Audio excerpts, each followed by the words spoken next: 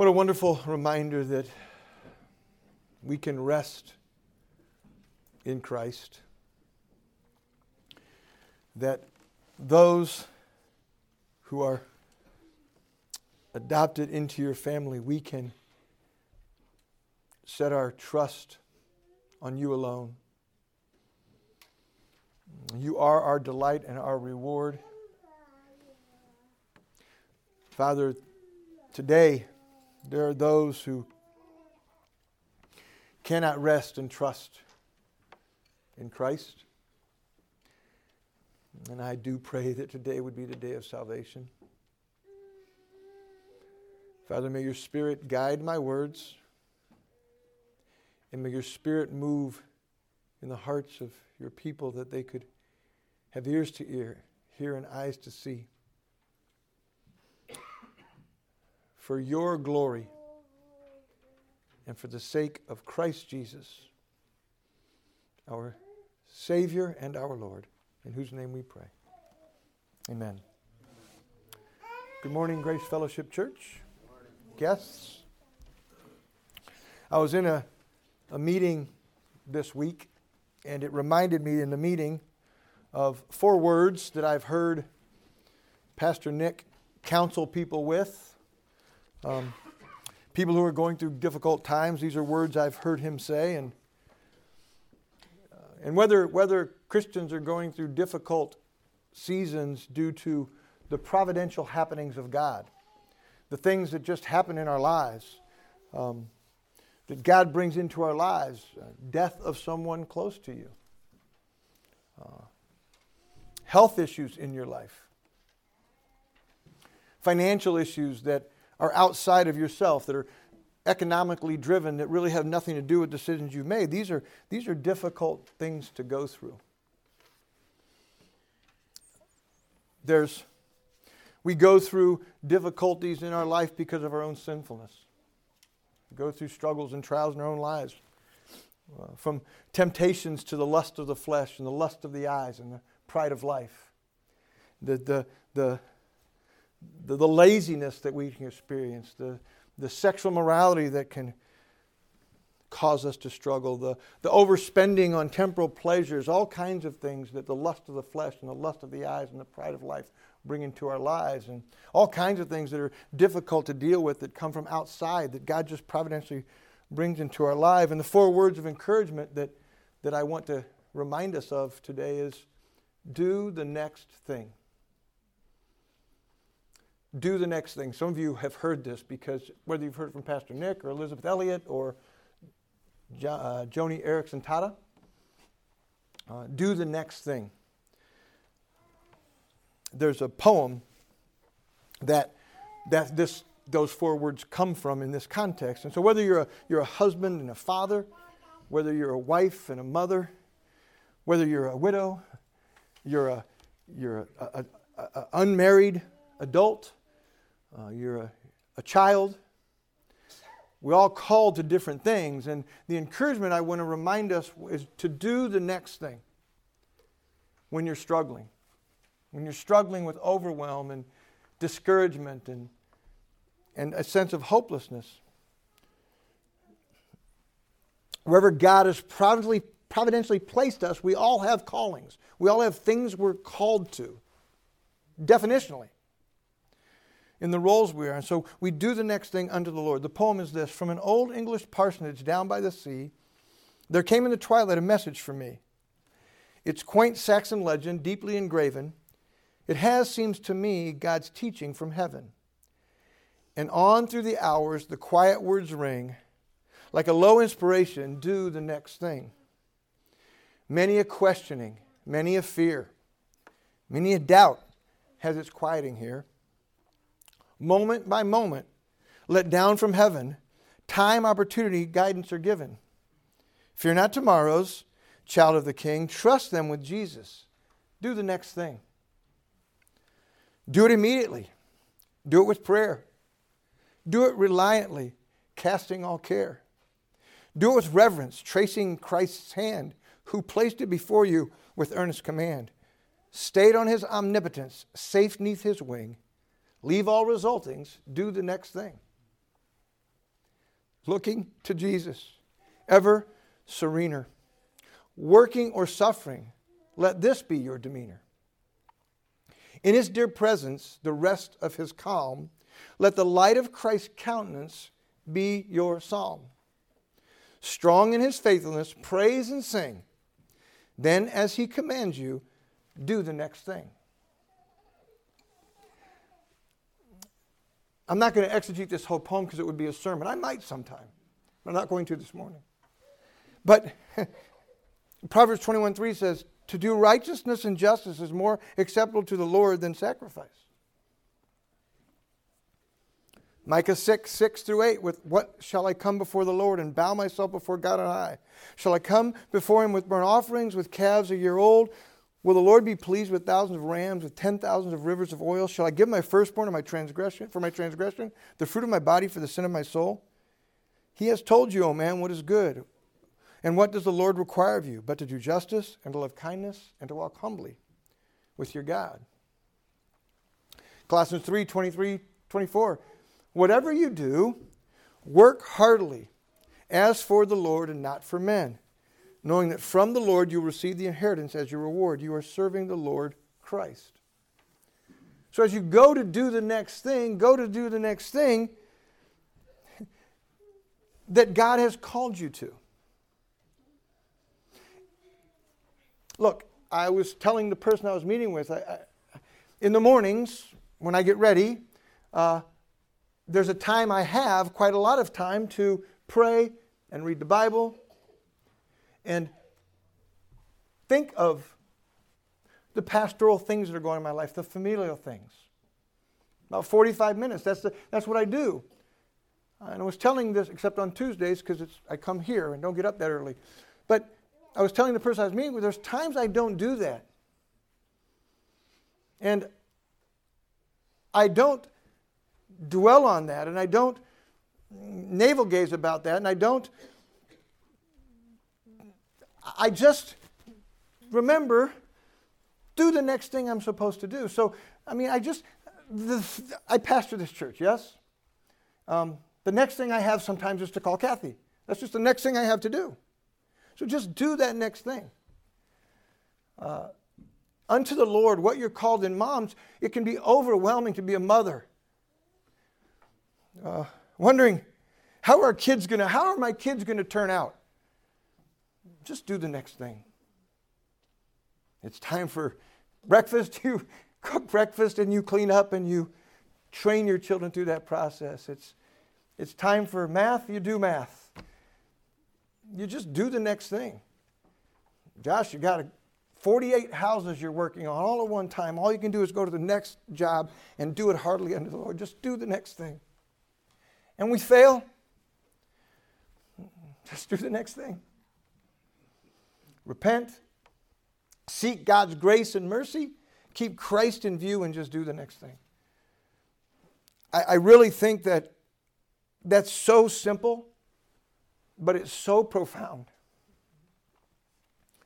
Look, as we all know, Sister Stephanie has got a mountain to climb in a way.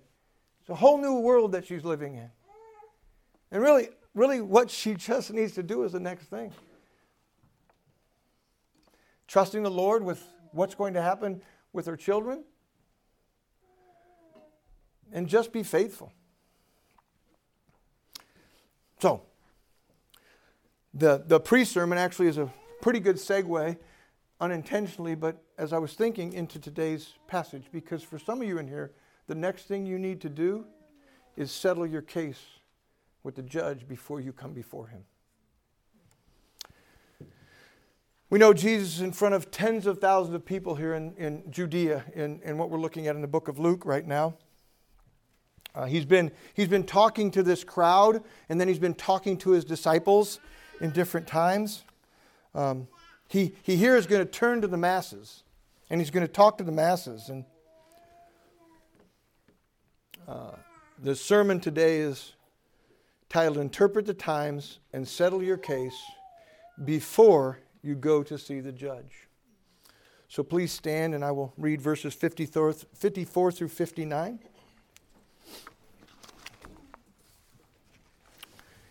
He also said to the crowds, when you see a cloud rising in the west, you say at once, a shower is coming. And so it happens. And when you see the south wind blowing, you say, there will be scorching heat. And it happens. You hypocrites, you know how to interpret the appearance of earth and sky, but why do you not know how to interpret the present time? And why do you not judge for yourselves what is right?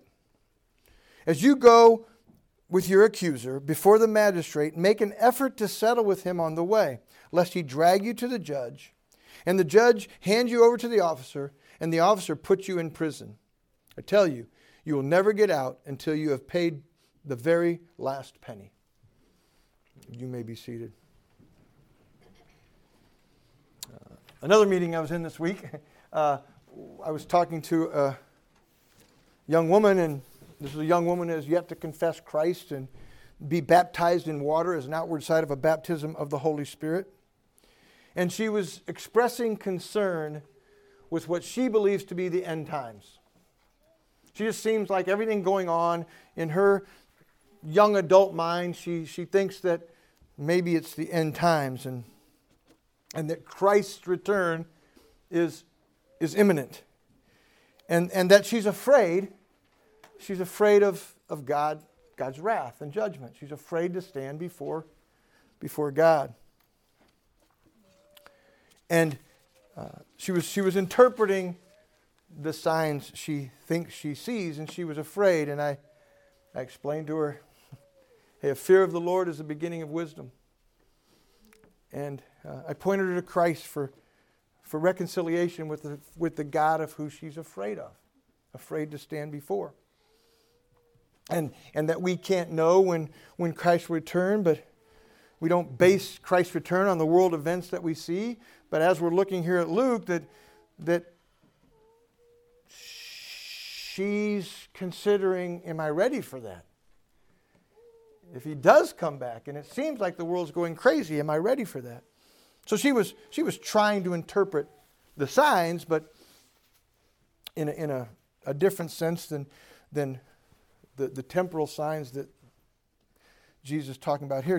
Today is perfect timing for a sermon for this young woman that I was meeting with. And it's the perfect time for anyone else in here who knows you have a need for the forgiveness of your sins and in order to be reconciled with your Creator.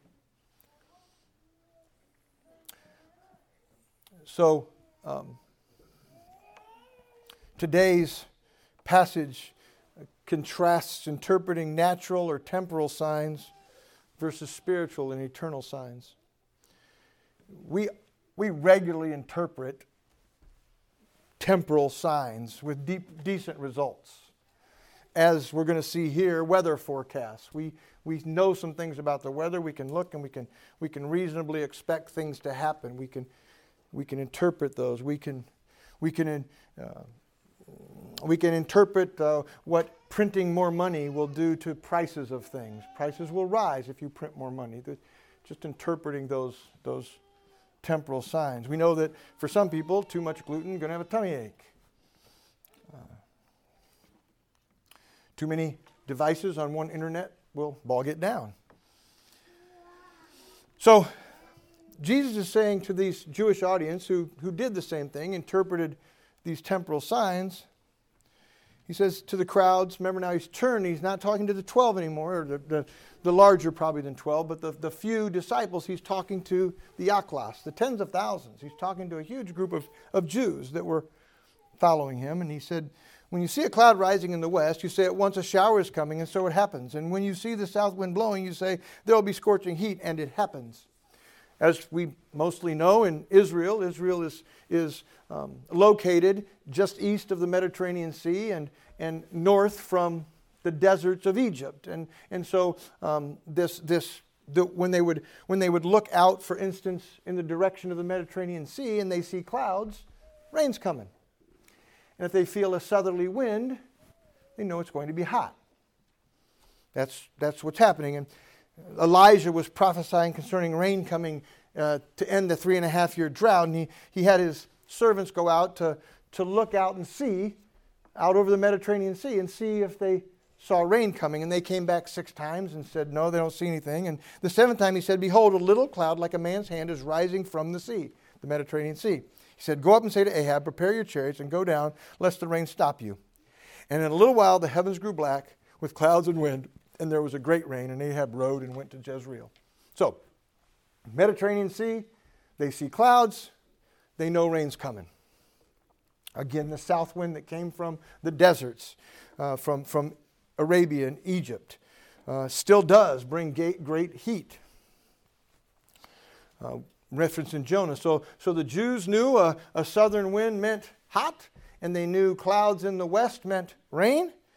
Just like we know clouds in Walcott, probably going to rain in Davenport. And we know southerly winds bring heat and northerly winds bring cold. We can interpret the signs of this earth. So Jesus says that they rightly understood the signs of the weather. He said, while you see a cloud rising in the west, you say at once a shower is coming, and so it happens. And when you see the south wind blowing, you say there will be scorching heat, and it happens. So you know the signs of weather. And then he says, you hypocrites. He's talking to the crowds now. He's talking to all of these Jews that were following him, but weren't his disciples. They were following, they wanted to learn from him. They wanted to be ministered to by him. They were interested in him being their king, many of them, their earthly king. He says, you hypocrites, you actors on stage, you liars, you know how to interpret the appearance of earth and sky. But why do you not know how to interpret the present time? This word interpret, dakimazo, to test, examine, prove, scrutinize, to test, to examine, to try to determine something. So you can examine and scrutinize, he's telling them. You can do real science and come to the correct conclusions about earth and sky, about the temporal realities. But you cannot examine and scrutinize and understand the present time. Well, what is he saying to them, present time? Isn't the rain and the wind, isn't that present time? That's not what he's saying. He's making a comparison. This word for present time is kairos.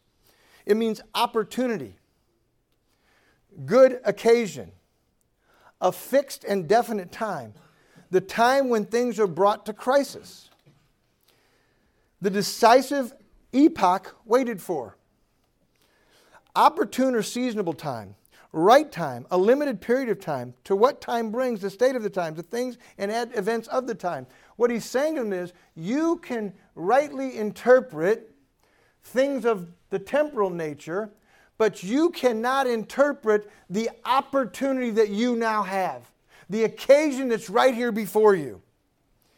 You scrutinize and rightly understand the earthly realities, but you cannot understand rightly the eternal reality that's standing right in front of you.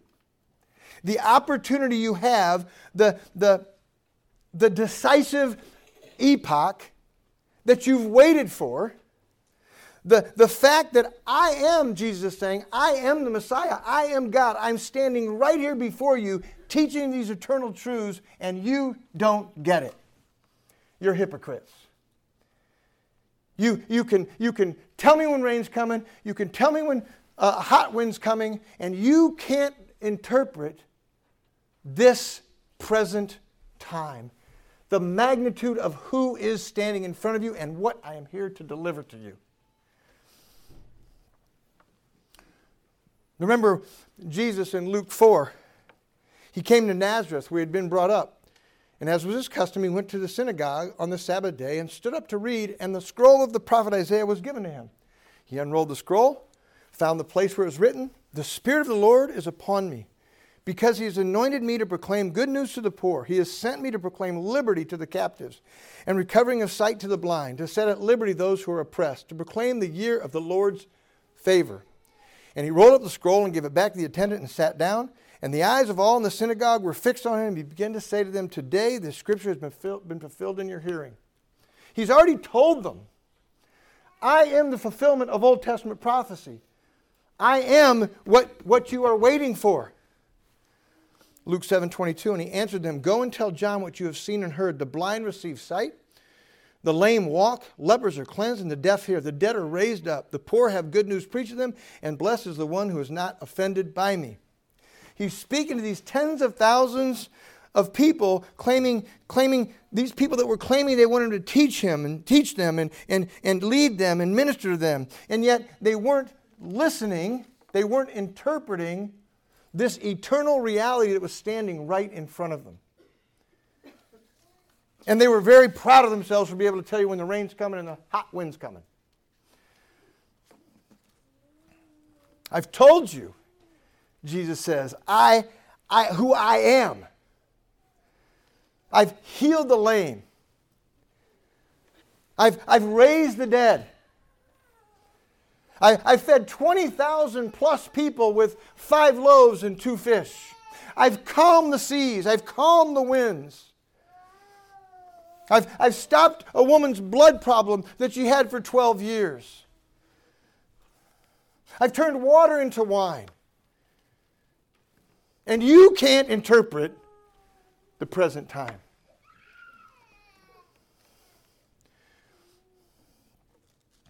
You can't see the opportunity that's literally standing right in front of you. But you're happy when you can predict rain and hot winds and economic changes. And then he says, and why do you not judge for yourselves what is right? Why, Aklas? Why, crowd? Why are you following these scribes and Pharisees and Sadducees, giving you false religion, false hope, telling you that Judaism and following the law is your way to be right with God? Why don't you judge what's right? I'm telling you something different. Why don't you judge what's right?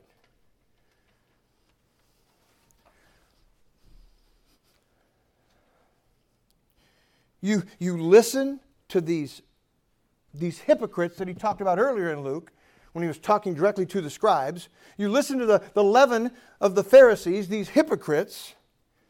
They tell you lies and you believe them.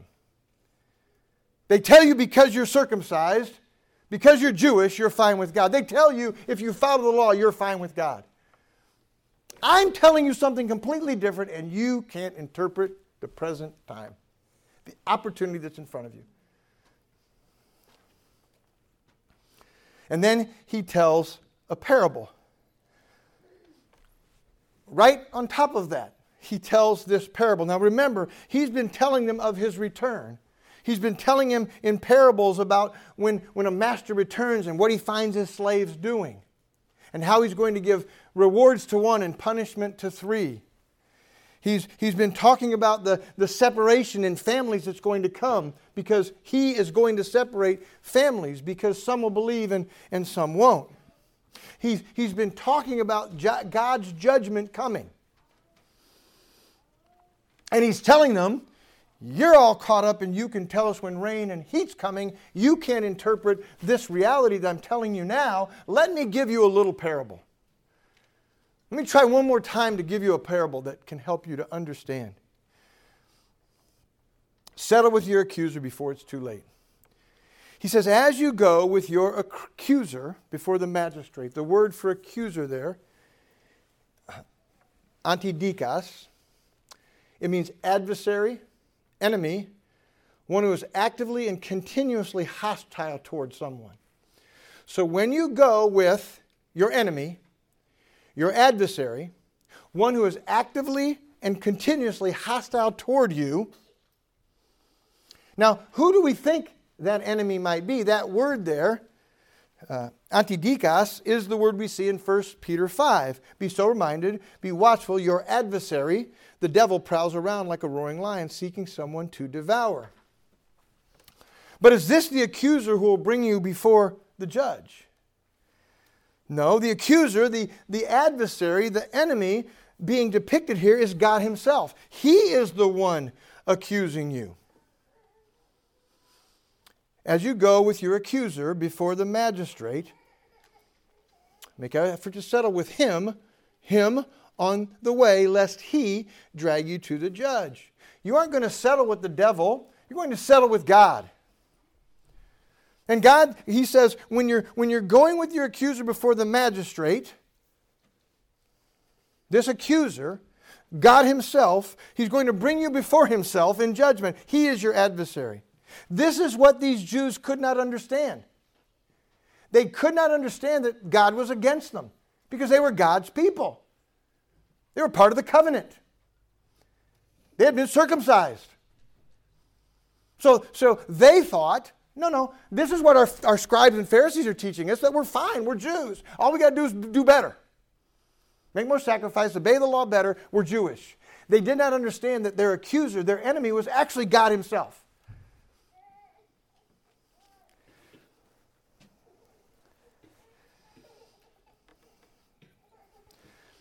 Psalm 5:5, the boastful shall not stand before your eyes. You hate all evildoers. Jews boasted in their Judaism. They boasted in their religion. They boasted in their sacrifices, and yet they did evil. God was against them. Psalm 7:11, God is a righteous judge, and a God who feels indignation every day. God is angry with the wicked every day.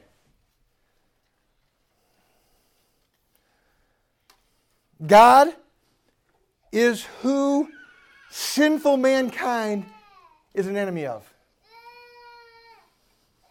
He is actively, continuously hostile towards sinners. And these Jews didn't believe it.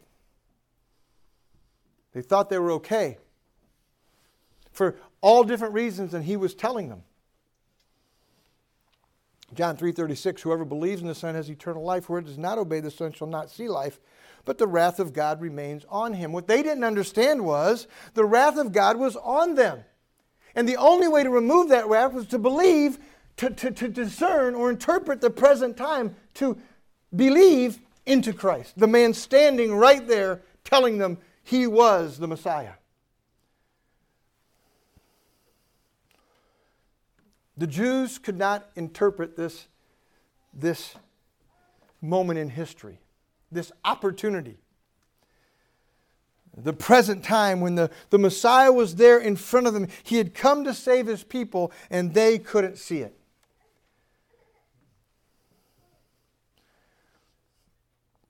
As you go with your accuser before the magistrate, make an effort to settle with him on the way, lest he drag you to the judge. As you go with your accuser before the magistrate, archon, one who rules or governs. Revelation 1:5, who is this archon? And from Jesus Christ, the faithful witness, the firstborn of the dead, and the ruler of kings on earth, to him who loves us and has freed us from our sins by his blood. As you go with your accuser before the archon, as you go with God before God, lest he drag you to the judge, Krites, a judge, one who presides over a court session, pronounces judgment. Who is the judge? Who is the judge? Who is the Krites? Look at Hebrews 12, speaking to the Jews who had gathered together in the New Testament visible church. For you have not come to what may be touched. You haven't come to Mount Sinai, a blazing fire and darkness and gloom and a tempest and the sound of a trumpet and a voice whose words made the hearers beg that no further messages be spoken to them. For they could not endure the order that was given. If even a beast touches the mountain, it shall be stoned. Indeed, so terrifying was the sight, Moses said, I tremble with fear. They were afraid at Mount Sinai when the law was given. They were afraid of God. They said, please, no more. We can't handle this any longer. But you have come to Mount Zion and to the city of the living God and the heavenly Jerusalem and to innumerable angels in festal gathering and to the assembly of the firstborn who are enthroned in heaven and to God, the judge of all. and the spirits of righteousness made perfect, and to Jesus, the mediator of a new covenant, and the sprinkled blood that speaks a better word than the blood of Abel. The judge, the magistrate, is God himself. The God whom their forefathers had feared at Mount Sinai was the God that Jesus is telling them in this parable. As you go with your accuser, God, before the magistrate, God, make an effort to settle with him, God, on the way, lest he drag you to God, and God hand you over to the angels, and the angels put you in prison. Balo. That word put is not strong enough, I would assert. The word is to throw or to hurl. There's not going to be any gentleness to this. You're going to stand before the judge, and the judge is going to hand you the officers, and you're going to be guilty, and they're going to hurl you. They're going to throw you. This word balo is the word in Luke 3:9. Even now the axe is laid to the root of the trees. Every tree, therefore, that does not bear good fruit is cut down and thrown, balo, into the fire. Revelation 14. So he who sat on the clouds swung, balo, his sickle across the earth, and the earth was reaped. And then another angel came out of the temple in heaven, and he too had a sharp sickle. And another angel came out from the altar, the angel who has authority over the fire, and called with a loud voice to the one who has a sharp sickle, put in your sickle and gather the clusters from the vine on the earth, for its grapes are ripe. So the angel swung the sickle across the earth, again balo, and gathered the grape harvest of the earth, and balo threw it into the great winepress of the wrath of God. So at the judgment, the grape harvest will be thrown into the winepress of the wrath of God. Back to the parable. As you go with your accuser before the magistrate, make an effort to settle with him on the way, lest he drag you to the judge, and the judge hand you over to the officer, and the officer throw you in prison. Jesus is telling them that they are headed towards God's judgment to pay the penalty of their sins in prison. Anyone in here who has not put their faith and trust in Jesus, this parable is for you. This is what you want to hear. You are not right before God. And we're going to get there, but there's something you need to do, because if you don't do it, you're going to stand before the magistrate, before the judge, and he's going to throw you, he's going to have his angels throw you into eternal punishment, penalty for your sins. Hebrews 9:27, and just as it is appointed for man to die once, and after that comes judgment. In that discussion, I was telling you about those two young learned men. We were talking about this reality, and the one was raised Catholic, and he believed in purgatory, and we talked about this, and he came to understand, no, that's not actually going to happen. What I'm going to do is die and face judgment. I think he actually understood that logically for the first time in his whole life. He actually understood, oh, wait, I die, I'm going to stand before God in judgment. I don't have this billion-year period where people can pray me through. This is true for all mankind. Revelation 20:11. Then I saw a great white throne, and him who was seated on it. From his presence, earth and sky fled away, and no place was found for them. And I saw the dead, great and small, standing before the throne, and books were open. Then another book was opened, which is the book of life. And the dead were judged by what was written in the books, according to what they had done. And the sea gave up the dead who were in it. Death and Hades gave up the dead who were in them, and they were judged, each one of them, according to what they had done. Then death and Hades were thrown, balo, into the lake of fire. That is the second death, the lake of fire. And if anyone's name was not found written in the book of life, he was thrown into the lake of fire. This eternal punishment, this penalty, paying for the sins to the last penny, it is hell. That's what Jesus is telling them in this parable. Jesus speaking to those on the left, the goats at judgment. And these will go away into eternal punishment, but the righteous into eternal life. The prison that you're going to pay the penalty in is hell. Eternal hell. 1 Thessalonians 1:9. They will suffer the punishment of eternal destruction away from the presence of the Lord and from the glory of His might. Hey, just so we know, God is present in hell. because He is omnipresent. And what's present in hell, the characteristic or the attribute of God that's being poured out is His wrath and His judgment. And the presence of the Lord from the glory of His might, that won't be present in hell. God will be present. He is all those things, but that's not what's going to be manifesting. When He comes on that day to be glorified in His saints and be marveled at among all who believe, because their testimony to you is believed. James 5:9, do not grumble against one another, brothers, so that you may not be judged. Behold, the judge is standing at the door. Okay, just like we've looked at, He's telling His disciples, hey, He's going to come like a thief in the night. You're not going to know when He's coming. The judge is standing at the door. What I want everyone to understand in here is that the judge, death, is standing at the door. In the blink of an eye and a snap of a finger, you'll be standing before God for judgment.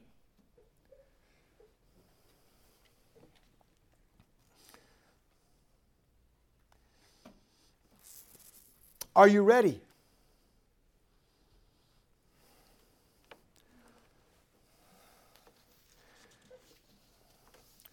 As you go with your accuser before the magistrate, make an effort to settle with him on the way, lest he drag you to the judge. And the judge hand you over to the officer, and the officer put you in prison. Look, your accuser is going to take you before the judge. Your case is going to be settled because you're guilty. You're guilty. And the officer is going to put you in prison. He says this, I tell you, emphasis, you will never get out until you have paid the very last penny.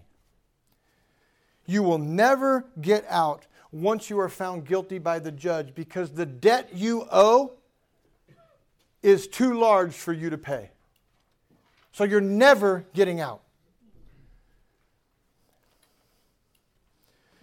Romans 6:23, for the wages of sin is death, but the free gift of God is eternal life in Christ Jesus our Lord. The wages of sin is eternal death. A debt too large to pay.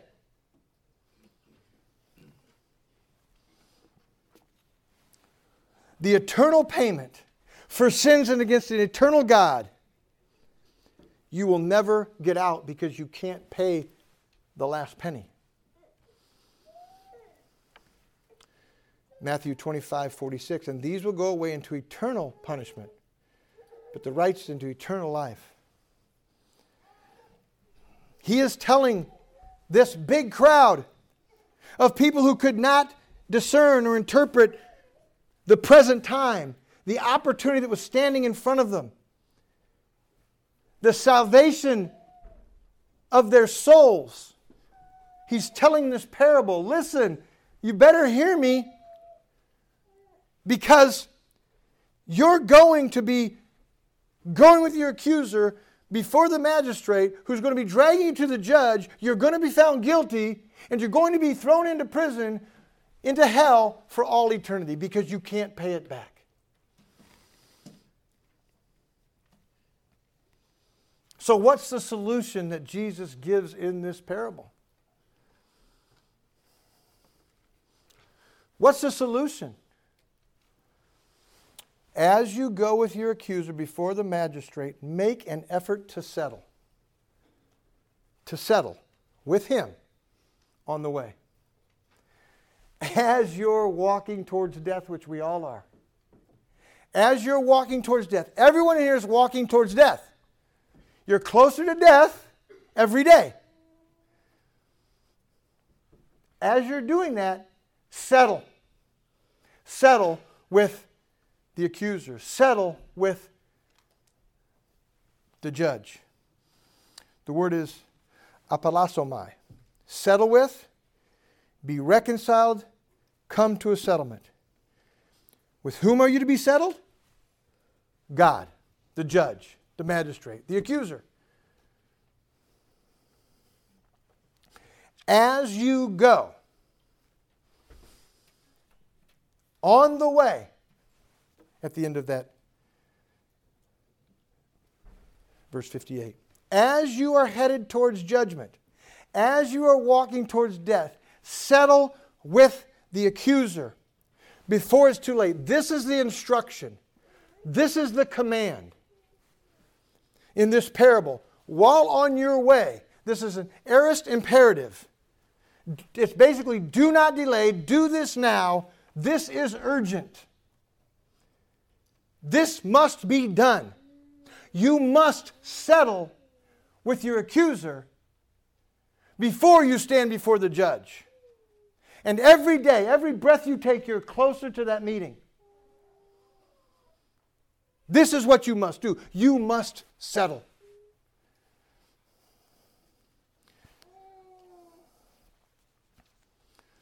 Settle. That is passive. It's going to be something that's going to be done to you by an outside force, and it's going to be a perfect passive. It's going to be something that's done one time for all. But you must make an effort to settle once and for all time as you are going, before you get to the judge.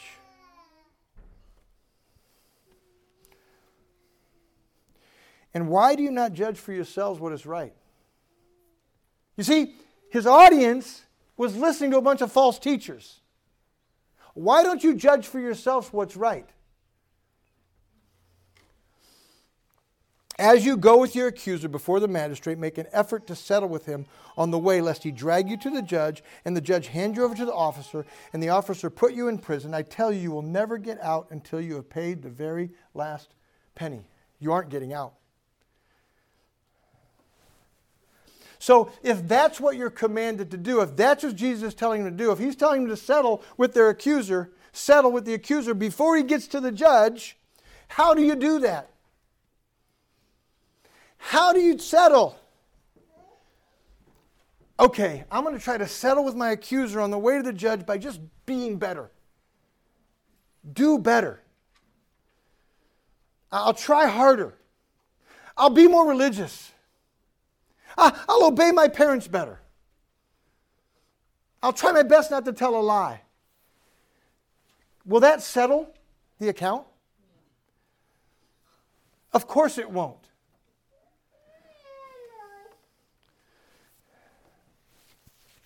I'll get baptized. Will that settle the account? I know. I'll find my way to a Lord's Supper somewhere and I'll take the Lord's Supper and that will settle the account.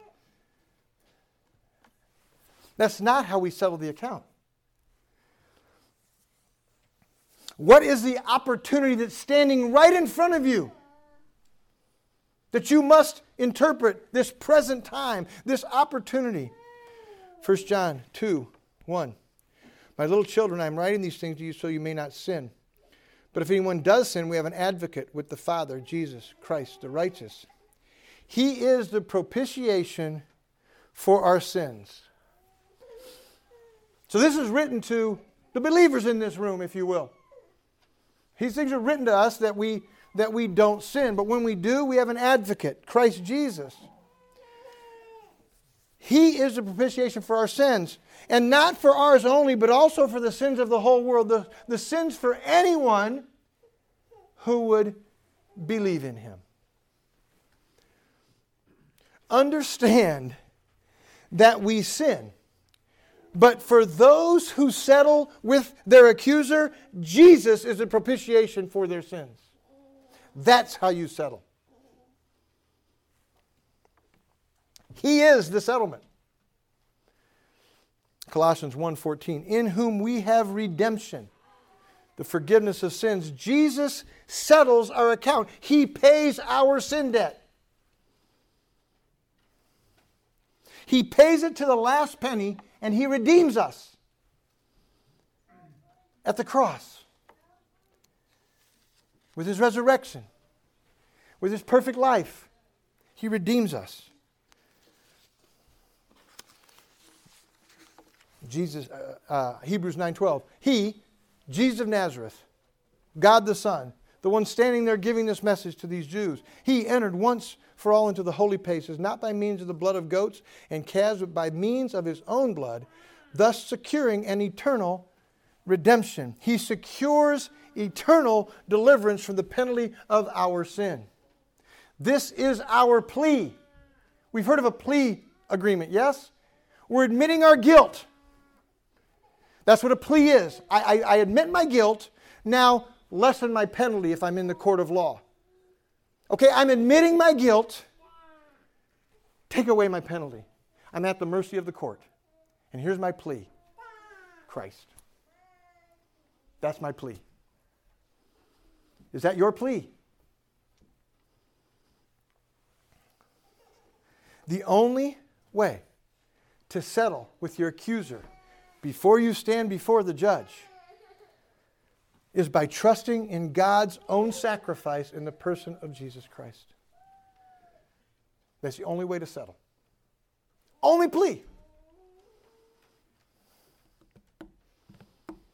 I'm sinning less. I'm sinning less than I used to. There's my plea. In my plea, I have guilt admitted. Guilty. To hell with you. I'm behaving better. Guilty. I'm trusting in Christ. Settled.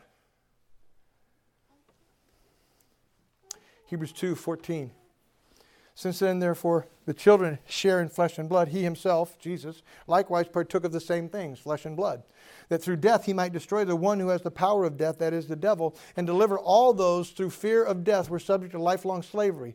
For surely it is not angels that he helps, but he helps the offspring of Abraham.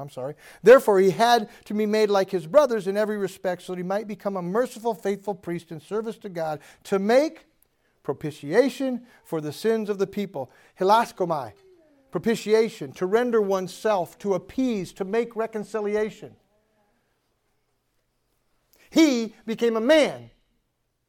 This man that died on a cross to take on the wrath of God to pay for the sins of those who would put their faith in him. That's your only settlement. You're walking towards death. Before you stand before the judge, make settlement with your accuser. God himself. Through God himself. In order to settle the case, you need Jesus. Listen, hear me. In order to settle the case, you need Jesus. You cannot settle this case any other way. Guilty. Romans 3. Listen, okay. You hear criminals all the time. They get arrested and they claim their innocence. Okay? They claim their innocence. And sometimes they might be, but most of the time they're not innocent. Okay? They refuse to admit their guilt. In order to settle this case against us, in order to settle this case before we go before the judge, it absolutely presupposes that we know we're sinners and that we're guilty. And that we're under the wrath of God rightly because of our sins. Romans 3:9. What then? Are the Jews any better off? No, not at all, for we have already charged that all, both Jews and Greeks, who does that not include? No one, that's everyone. Jews and Greeks are under sin. As is written, none is righteous, no, not one. Listen, in order to settle with the accuser before you stand before the judge, you have to admit you're a sinner. You're guilty.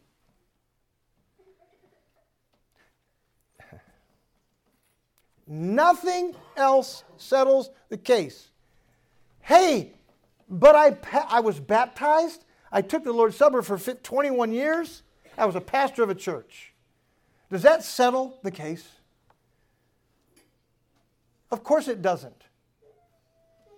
I'm a sinner. Nothing I've done fixes my problem. Nothing I can do fixes my problem. Nothing you can do can fix your problem. You're guilty. You're going to go before the judge. You're going to be thrown into hell for all eternity. No one is righteous. There's not one righteous. There's not one person that's not rightly under the wrath of God because of their sinfulness. Every single solitary human being is born in Adam, and nothing changes that except faith and trust in Jesus Christ. Their own faith and trust in Jesus Christ. That's all that changes that. Romans 3:23 and 24. In order to settle this case, in order to do what Jesus is telling us to do, as we're going, we try to settle this case. The only way to do that is to admit we're guilty. We can't be like the criminal who says, well, I'm innocent. And why are you arresting me? She's way worse than I am. Why am I arrested? Why are you picking up a speeder? Why don't you go get a murderer? Why are you coming after somebody who just disobeys their parents? Why don't you go after somebody that kills? You're guilty.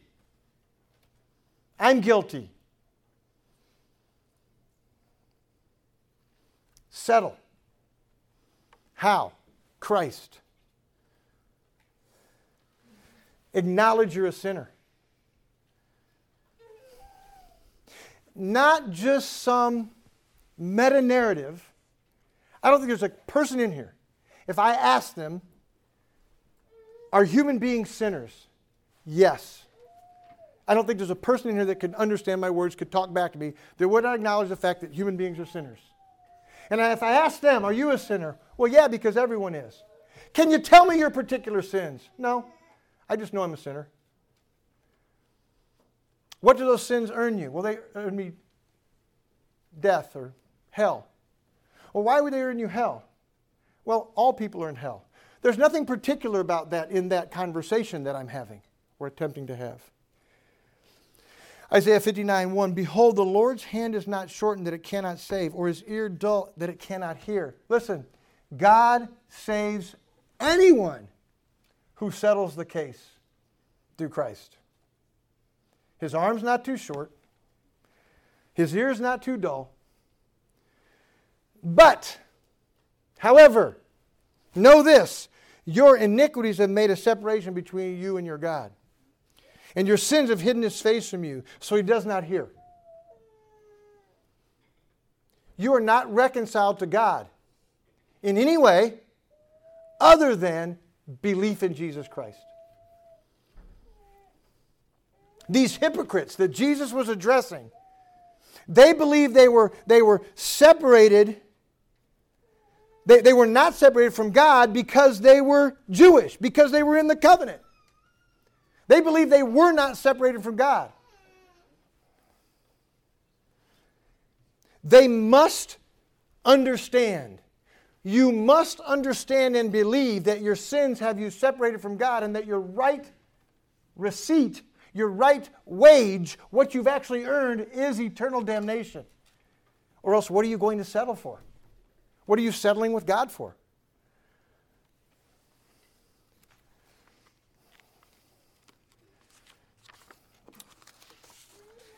In order to settle with the accuser, to settle our case of guilt, in order to settle that case with the accuser before we meet the judge, is to acknowledge our guilt. Believe our guilt. Believe that we owe a debt. Again, not just a general understanding, but an understanding of a particular sins particularly. Your sins. Josh, I am a sinner. You are a sinner. You have your sins. I have my sins. Some of them the same. Many of them are different. But we're both sinners who need Jesus. And we've settled that case with God, with our accuser, through Christ.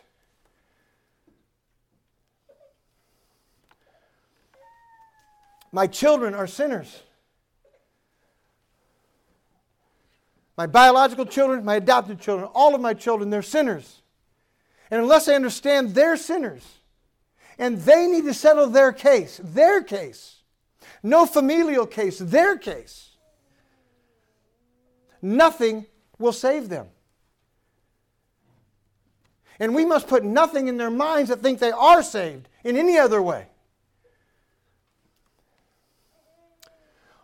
Acts 17:30, the times of ignorance God overlooked, but now he commands all people everywhere to repent. What is repent? A change of mind that leads to a change of direction. Yes? Well, the change of mind is, I am hopeless. I am helpless. I am a sinner. I deserve God's wrath. And I have no hope other than this forgiveness of sins I keep hearing about in Christ.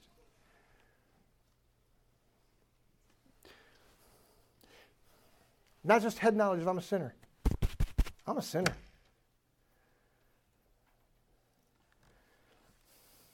Second Corinthians. Listen, you're a sinner.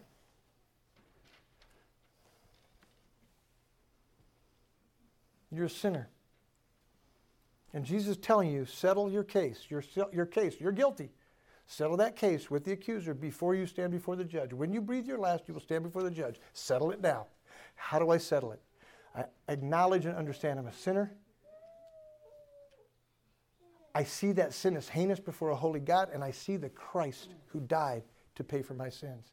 And it's my desire to follow, love, and serve Him. 2 Corinthians 5:17. Therefore, if anyone is in Christ, he is a new creation. The old has passed away. Behold, the new has come. All this is from God, who through Christ reconciled us to Himself and gave us the ministry of reconciliation. That is, in Christ, God was reconciling the world to Himself, not counting their trespasses against them, and entrusting to us the message of reconciliation. So, the us here is Christians. These are those who have settled their case. They're no longer guilty. They're now seen as righteous because of Christ's righteousness. And we've been given this ministry of reconciliation because we've been reconciled. Therefore, we are ambassadors for Christ. God making His appeal through us. What's the appeal He's making? We implore you on behalf of Christ, be reconciled to God. I am begging everyone in here to be reconciled to your Creator in and through Jesus Christ. Recognize your sinfulness and your need for salvation from the right wrath you've earned. For our sake, He made Him, Christ, to be sin who knew no sin, so that we in Him might become the righteousness of God. Working together with Him, we appeal to you not to receive the grace of God in vain. I'm appealing to every one of you in here who has yet to put your faith and trust in Christ. I'm appealing you. Interpret the present time, the opportunity, the command. Don't receive the grace of God, the common grace of everyone in here who hears regularly the gospel, who hears regularly the truths of God's laws and our violation of, who regularly understands and are told and are reminded that their sinfulness needs a Savior. Don't receive that in vain. For He says, in a favorable time I listened to you. At a favorable time He listened to you, Cal. He listened to me. And in a day of salvation I helped you. Behold, now is the favorable time. Behold, now is the day of salvation. Now is the time where you see your sinfulness and you look to Christ for forgiveness of those sins. You admit you're guilty. And you settle that case with the blood of Jesus Christ. Today is the day to do that. The young woman I was talking to, today is the day to do that. Now. Now is the time of salvation. Now is the opportunity. Now is this epic moment. Now is the time you're hearing the truth. Today is now the time. It's the time now. Or you're going to go before the judge and you're going to be thrown into hell. You're walking toward death. I don't care if you're 2 or 84. You're walking toward death.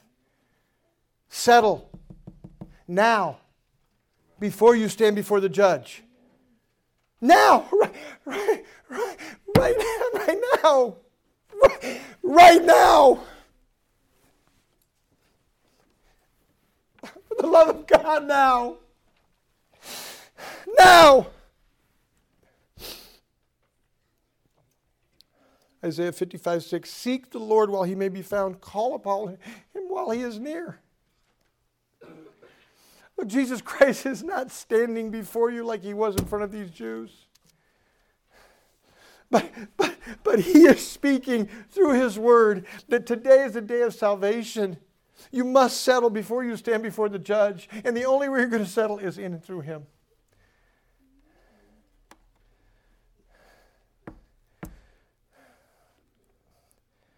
I can't impact this world enough to settle my case.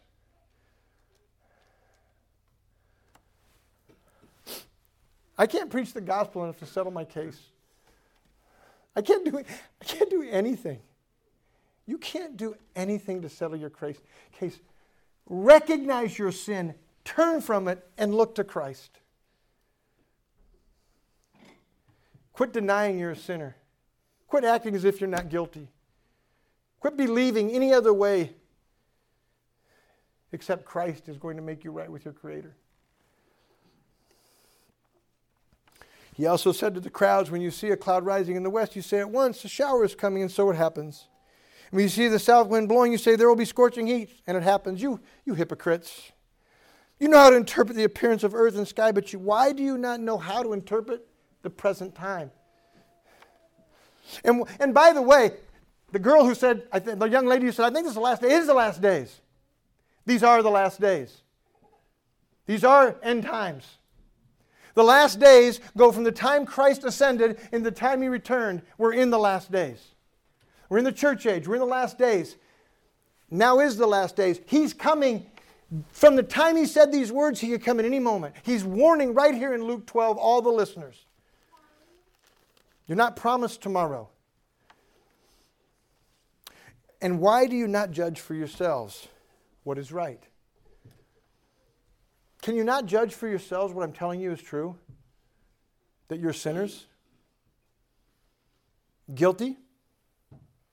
Rightfully going to stand before the judge and be cast into hell?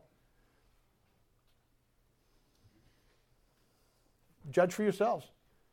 Do you actually think you're good? You know your heart. You know what you think and what you do.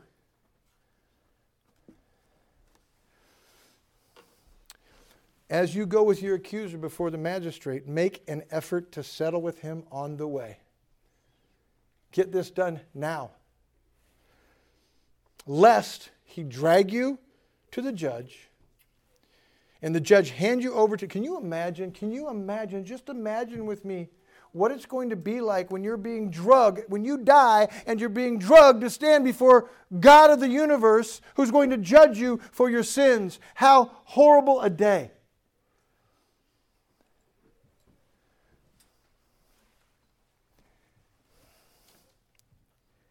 And it will be too late. Settle it now. He drag you to the judge hand you over to the officer, and the officer puts you in prison. I tell you, you will never get out until you have paid the very last penny, of which you will not have. You came into this world with nothing, you'll go out of this world with nothing. You've got nothing to pay back. Closing thought. The Jews who were listening to God incarnate, Jesus of Nazareth, did not see their need for reconciliation to God through him. They spent a lot of time discerning the natural, temporal world, ignoring the eternal consequences of God's judgment against them, which was coming soon. For those hearing Jesus' words today, the command is the same. Interpret the times and settle your case before you go to see the judge. Death is certain, judgment awaits, and Jesus is our only hope to settle the debt we owe due to our sin. Today is the day of salvation for those who believe these truths. Today is a day of salvation for those that believe these truths. The next thing to do, unbeliever, is turn to Christ. Turn away from your sins and look to Christ's forgiveness of your sins. That's the next thing to do. Brothers and sisters, the next thing for me to do is praise God that Christ settled our case. And that it is finished. And we won't be dragged in front of the accuser and thrown into hell. We will be welcomed into glory to see him as he is. Father, again, your word is so clear, so real. Oh, Father, we glorify your name and we praise your name. And Father, I thank you and I praise you for all the salvations that you have wrought. Father, it's my hope that even now, even here, you are settling your case against your people with the blood of Christ, in whose name we pray. Amen. Stand and sing, O come, all you unfaithful. O come, all you unfaithful.